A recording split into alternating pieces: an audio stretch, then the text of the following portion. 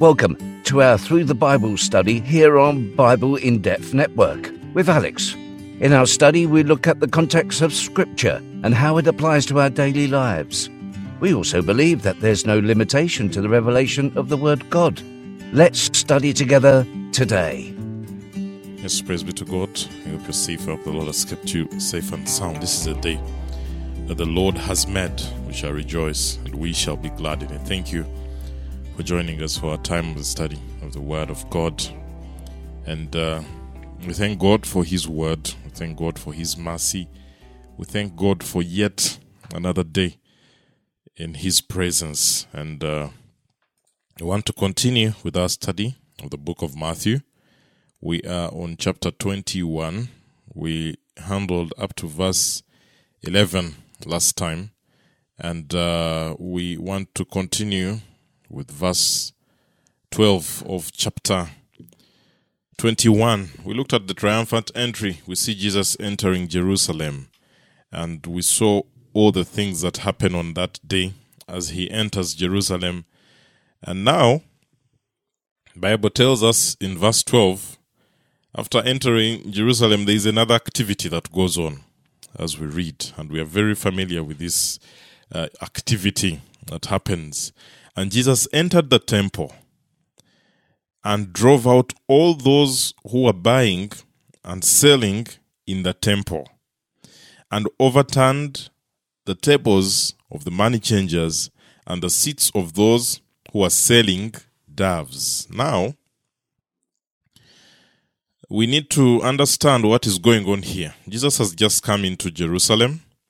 Of course, this is not the first time that he's entering this temple. He must have gone there several times before. He must have witnessed what was being done there before in the temple. And when he comes this time, he is in authority. Because when he's coming on this particular occasion, he is leading. He's a leader already. He has people who are following him. He has already caused concern to the authorities when he walked into Jerusalem and the nature that he came into Jerusalem.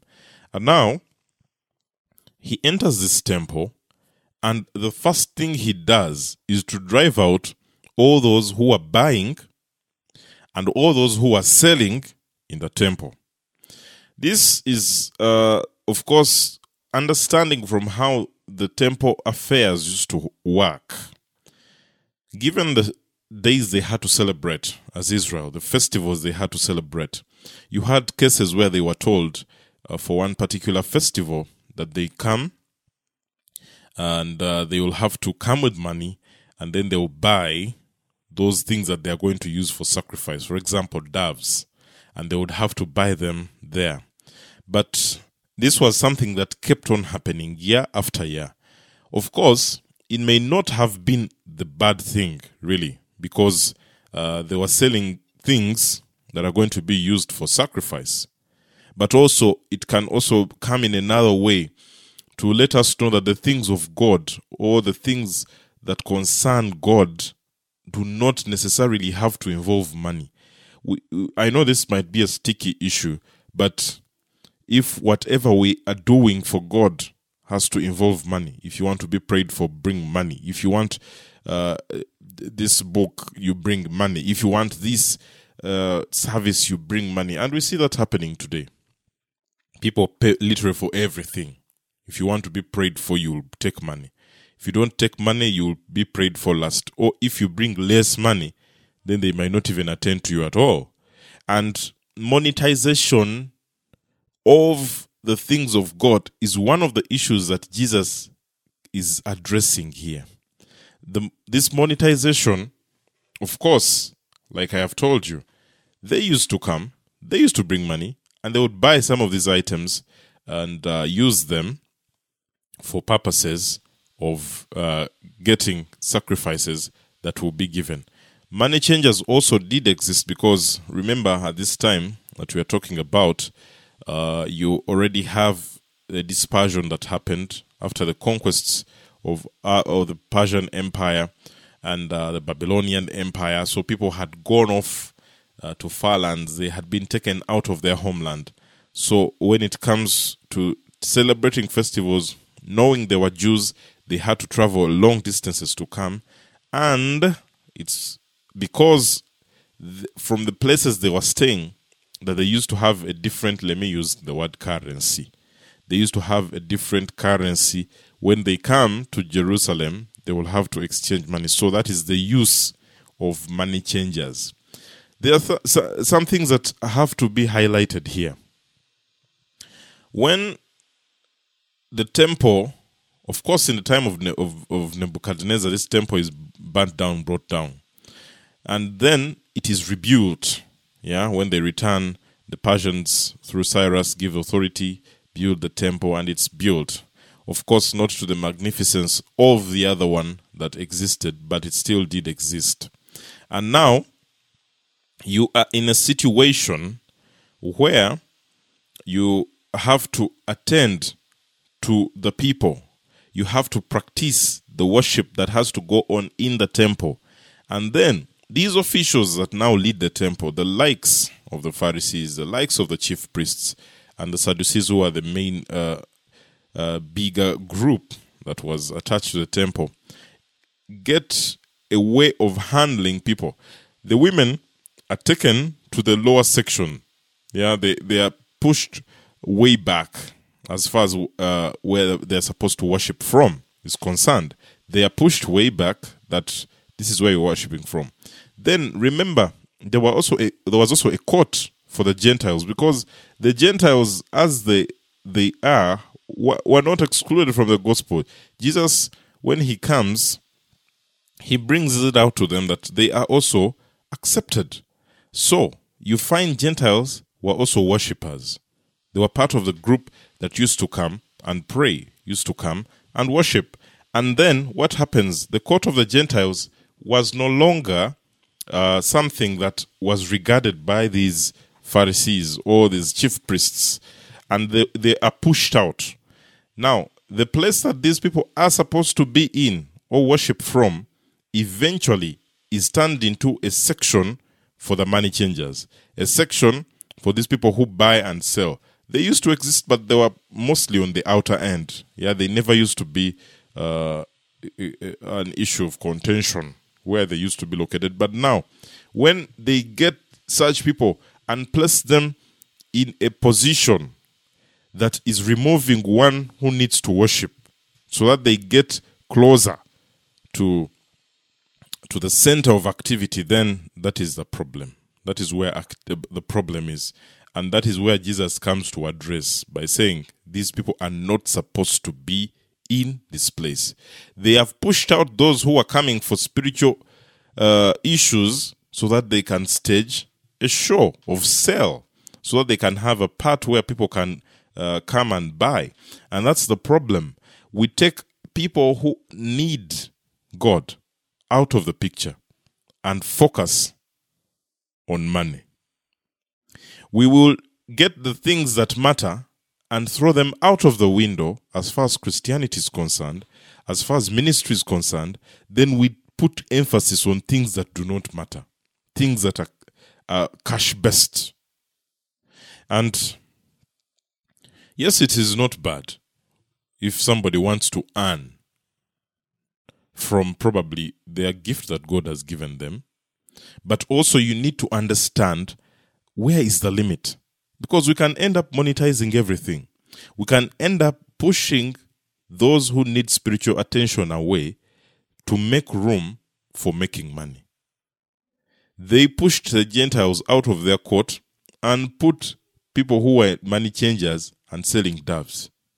They are replacing spiritual attention with money making. And may God give us the grace. May God give us the grace to focus and remain focused on his issues and not look to money. Because the Bible tells us clearly, you cannot serve God and mammon. You cannot serve God and money at the same time. It cannot happen. And Jesus here comes in that context. I know he must have heard about this. I know he must have listened and known before about what these people are doing. So when he makes his trip to Jerusalem, this is part and parcel of his agenda to cleanse the temple. And now he overturns the tables of money, changers, and the seats of those who are selling doves. I want to imagine the scene. I want to imagine what was happening that day as people witnessed this. And they're saying, okay, what is this man doing? Nobody has done this before. He's not afraid that they will fight. I don't know if the disciples were on his guard, making sure no one approaches it. Because if they come and throw your merchandise away, the very natural thing for you to do is to fight. But these people do not come out to fight. They do not come out to even attempt a fight of any nature. Because Jesus, firstly, is working in authority. This is his temple. This is his temple. He's in charge of the temple. So when he's doing whatever he's doing, he is doing it in authority. And now, he says to them, it is written, my house shall be called a house of prayer, but you are making it a robber's den. My house shall be called a house of prayer. This is where people come to pray. This is where the afflicted go and find hope. This is where those who are wounded can go and find refuge. This is a place where people can come at any time, enter freely, and are accepted. This includes the Gentiles. But you've pushed them out and you've created a selling place in their section. He is telling them that this is my house. It's not your house. Okay, you might have people who built it. You might even have certificates of construction and appreciation about the work you did. When we build the church, it does not belong to the pastor. When we build the church, it does not belong to the one who brought the most money. When we build the church, it is God's house. And Jesus here says, my house. He refers to it as my house. It belongs to him. The church belongs to Jesus. And that is a very, very hard matter to discuss today. Because people have invested money in buildings. And still, even after investing in buildings, they will still say, because in this context, okay, we shall say the church is in your heart. We move with the church. We are the church. Yes, perfect. But what Jesus is addressing here, he's standing in the temple of Jerusalem and he is saying, my house. He is saying, my house. So he is referring to the building as well, that this is my house. When we have built all these magnificent buildings, who do they belong to? Eventually, do we surrender them to God and say this is God's house? Or we retain all authority, we retain all ownership, and say this is my church. I built it with money. I built it with my money. That is key, because eventually, Jesus' concern here is this is a house of prayer. Buildings that we've set up are centers for prayer, and everybody should have access to them. Many issues will arise here. Is there a time limit? I remember some time back I read about people who went to church to pray, and when the service ended, they were waiting for somebody to come and pick them from their place of worship. To take them home that evening, and they were beaten up because they told them the time for church is done, you should get out of this premise. Get out, we need to close. Do we have to get a time limit? I know all these are questions that I'm posing, but they're important to think about. Yeah? Do we have to have a time limit for prayer? Or it can be a place where anybody can come in at any time and pray, because this is the house of God. Because the house of God does not close. It is open for people to come and pray. Now, he says you are making it a robber's den. It is a place that is filled with robbers, people who are looking for money, people who are looking to sell things and make money. It's unfortunate even today, leaders have become robbers. It's unfortunate even today, leaders who are supposed to give spiritual nourishment to the flock, who are supposed to be the shepherds that bring hope, have turned into people who are stealing from the flock. We have seen this, we have read this, I believe you might even have had somebody tell you about an experience they've got, or even you might be the one who has experienced this. That you went to a place where you thought you were going to worship and you're going to be received and blessed, and instead you were stolen from. They told you to bring your land title so that they can pray for you and you'll have a miracle. And you took the land title and they prayed for you. And whatever you asked to be prayed for, you have never seen it. And probably they told you you did not have enough faith. That is why you have not got that which we prayed for. You know, it's interesting how sometimes after people have done that and prayed, they say the reason you've not been healed is because you didn't have enough faith. Or the reason why this has not happened, why you've not got that job, is because you did not have enough faith. It is now a blame for you. It is you to blame for not receiving that. It is you to blame for not having answered prayer. Yet you've given your land title. Yet you've given your money as they asked, and you've not received it. And these things are happening today. These we know, and I know you've heard about it. People are being stolen from the house of God. And a preacher will stand on the pulpit and come out boldly and tell you, you need to come and give money towards this. And it's purely by their own intuition. It's not God even speaking. Sometimes we put God in this business. God has told me you should give me this much. Bring it here now. Is it God speaking? All we have turned into a robber's den. This is uncomfortable talk, I know. But we need to have it. We need to understand, because what these men were doing in this temple is exactly what we are doing today. We are selling the gospel. People who need to be prayed for have to pay money to be prayed for. We are selling the gospel, which is not right. Which is not right, because freely we have been given and freely we should give. Scripture tells us that. If God has anointed you for a purpose, then look to his children and bless them without expecting anything. If they give to you, well and good. If they decide that, okay, I'm going to go and give to the preacher because they have blessed me today, they've prayed for me, so I'll give a love offering, well and good. But we do not demand for it.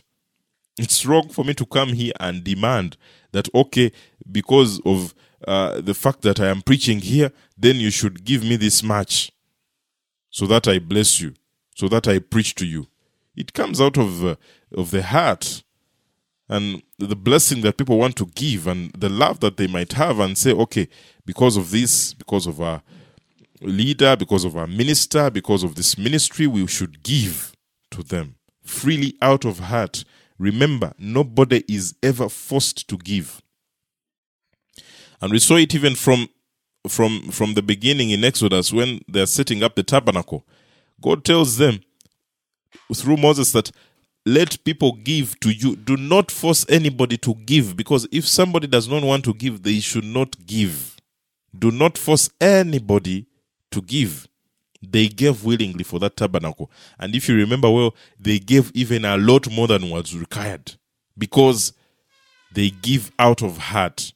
You do not force people to give. Otherwise, this becomes a robber's den. We have so many dens of robbers today in the name of churches. And if Jesus was to come today with his whip, he would not only beat those who are selling doves and money changers, but he would come on the pulpit and find the leader also, because we have turned into that. And God give us the grace, and God forgive us. for that. So the act that Jesus is doing is making it clear. Separate mammon from the house of God. Separate the issues of money from the house of God. And of course, this will also cross into how money is handled in churches, because that is also a center of theft. That money that is supposed to do the work of God is instead taken to do other things, stolen for other issues. And this happens as well. And the church of God, which was meant to be a house of prayer, eventually turns into a robber's den. So this is what Jesus is angry about. And he comes and drives them out. He tells them, out of here. This is not a place that you do this. And now, the blind and the lame came to him in the temple, and he healed them. After he has cleansed it of all these funny activities, the blind come, the lame come, and he starts to pray for them, and he heals them.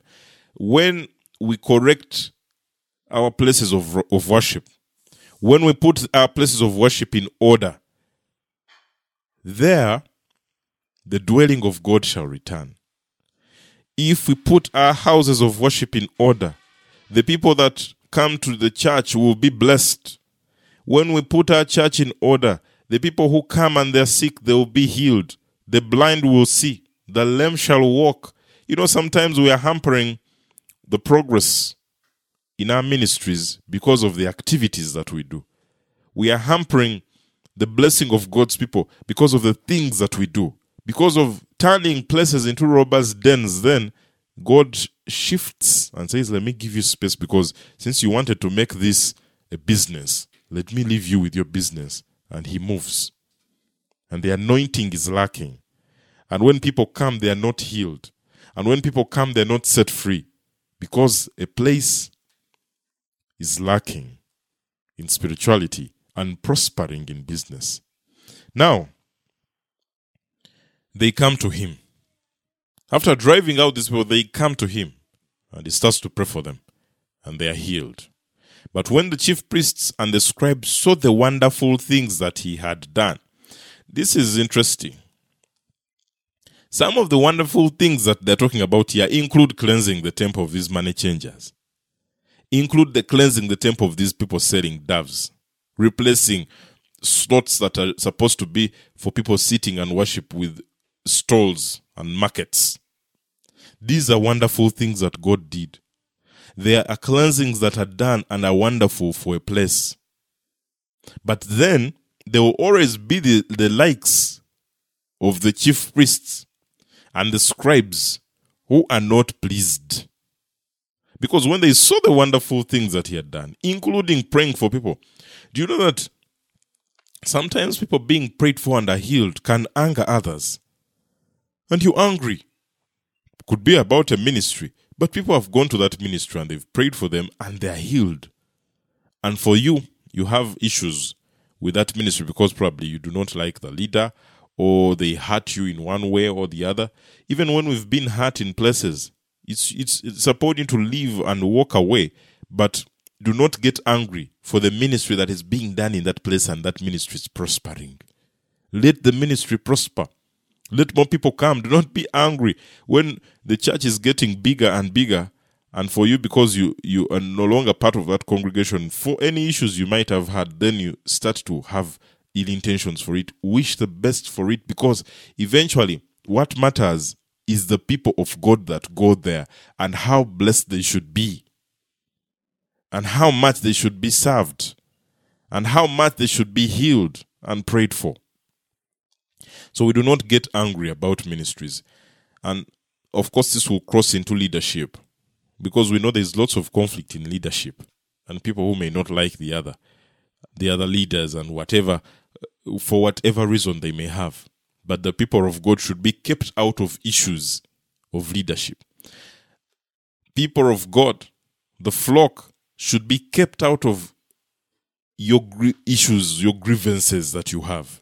Because for them, they come for his service. And when they came to Jesus for him, he did not start saying, okay, I have some arguments with the chief priests and the ones who are running this temple, so I want to pray for you and be healed. No. He prays for them and they are healed.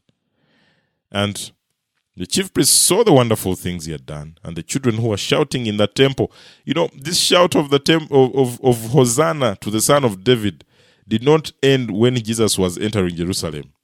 The kids took it further. It was the children, by the way, who took it further, because now for them they went singing and shouting in the temple. Now for them they went in the... children always have that excitement. They always keep the fire burning. They don't let you down.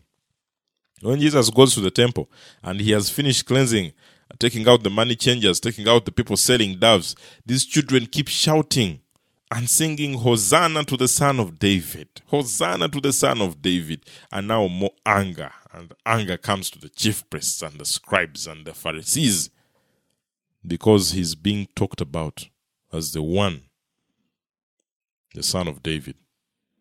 And they became indignant. They became angry, these chief priests, and said to him, do you hear what these children are saying? And Jesus said to them, yes.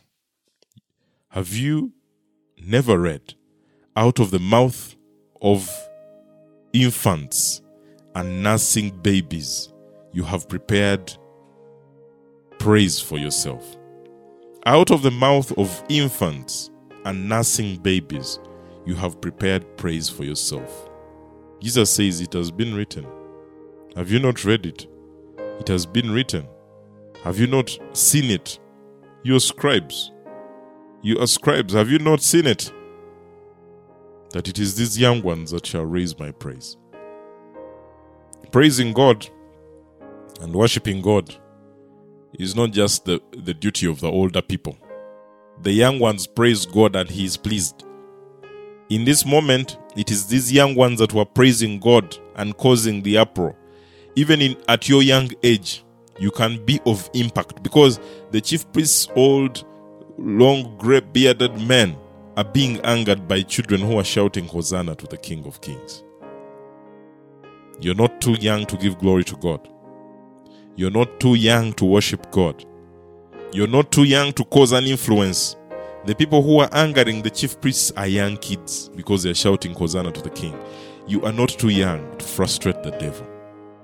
Get out there in this moment and praise God and worship Him and speak about His goodness and speak to everybody who can hear, and tell them He is the Lord of Lords.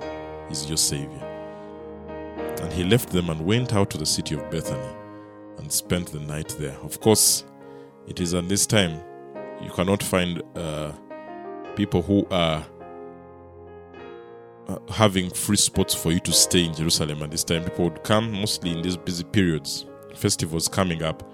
You would just have people come to Jerusalem during the day, and in the evening they go out and find spots to stay because it would be flooded in there. And that's what exactly Jesus does.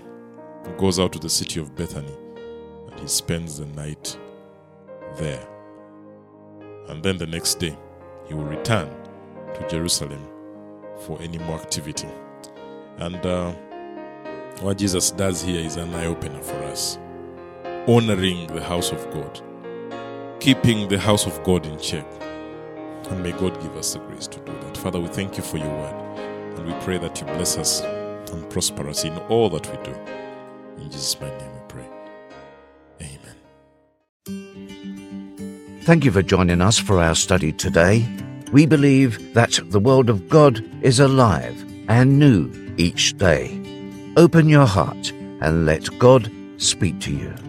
You can also access our teachings through our Podbean channel, or reach us through our website, BibleInDepth.com.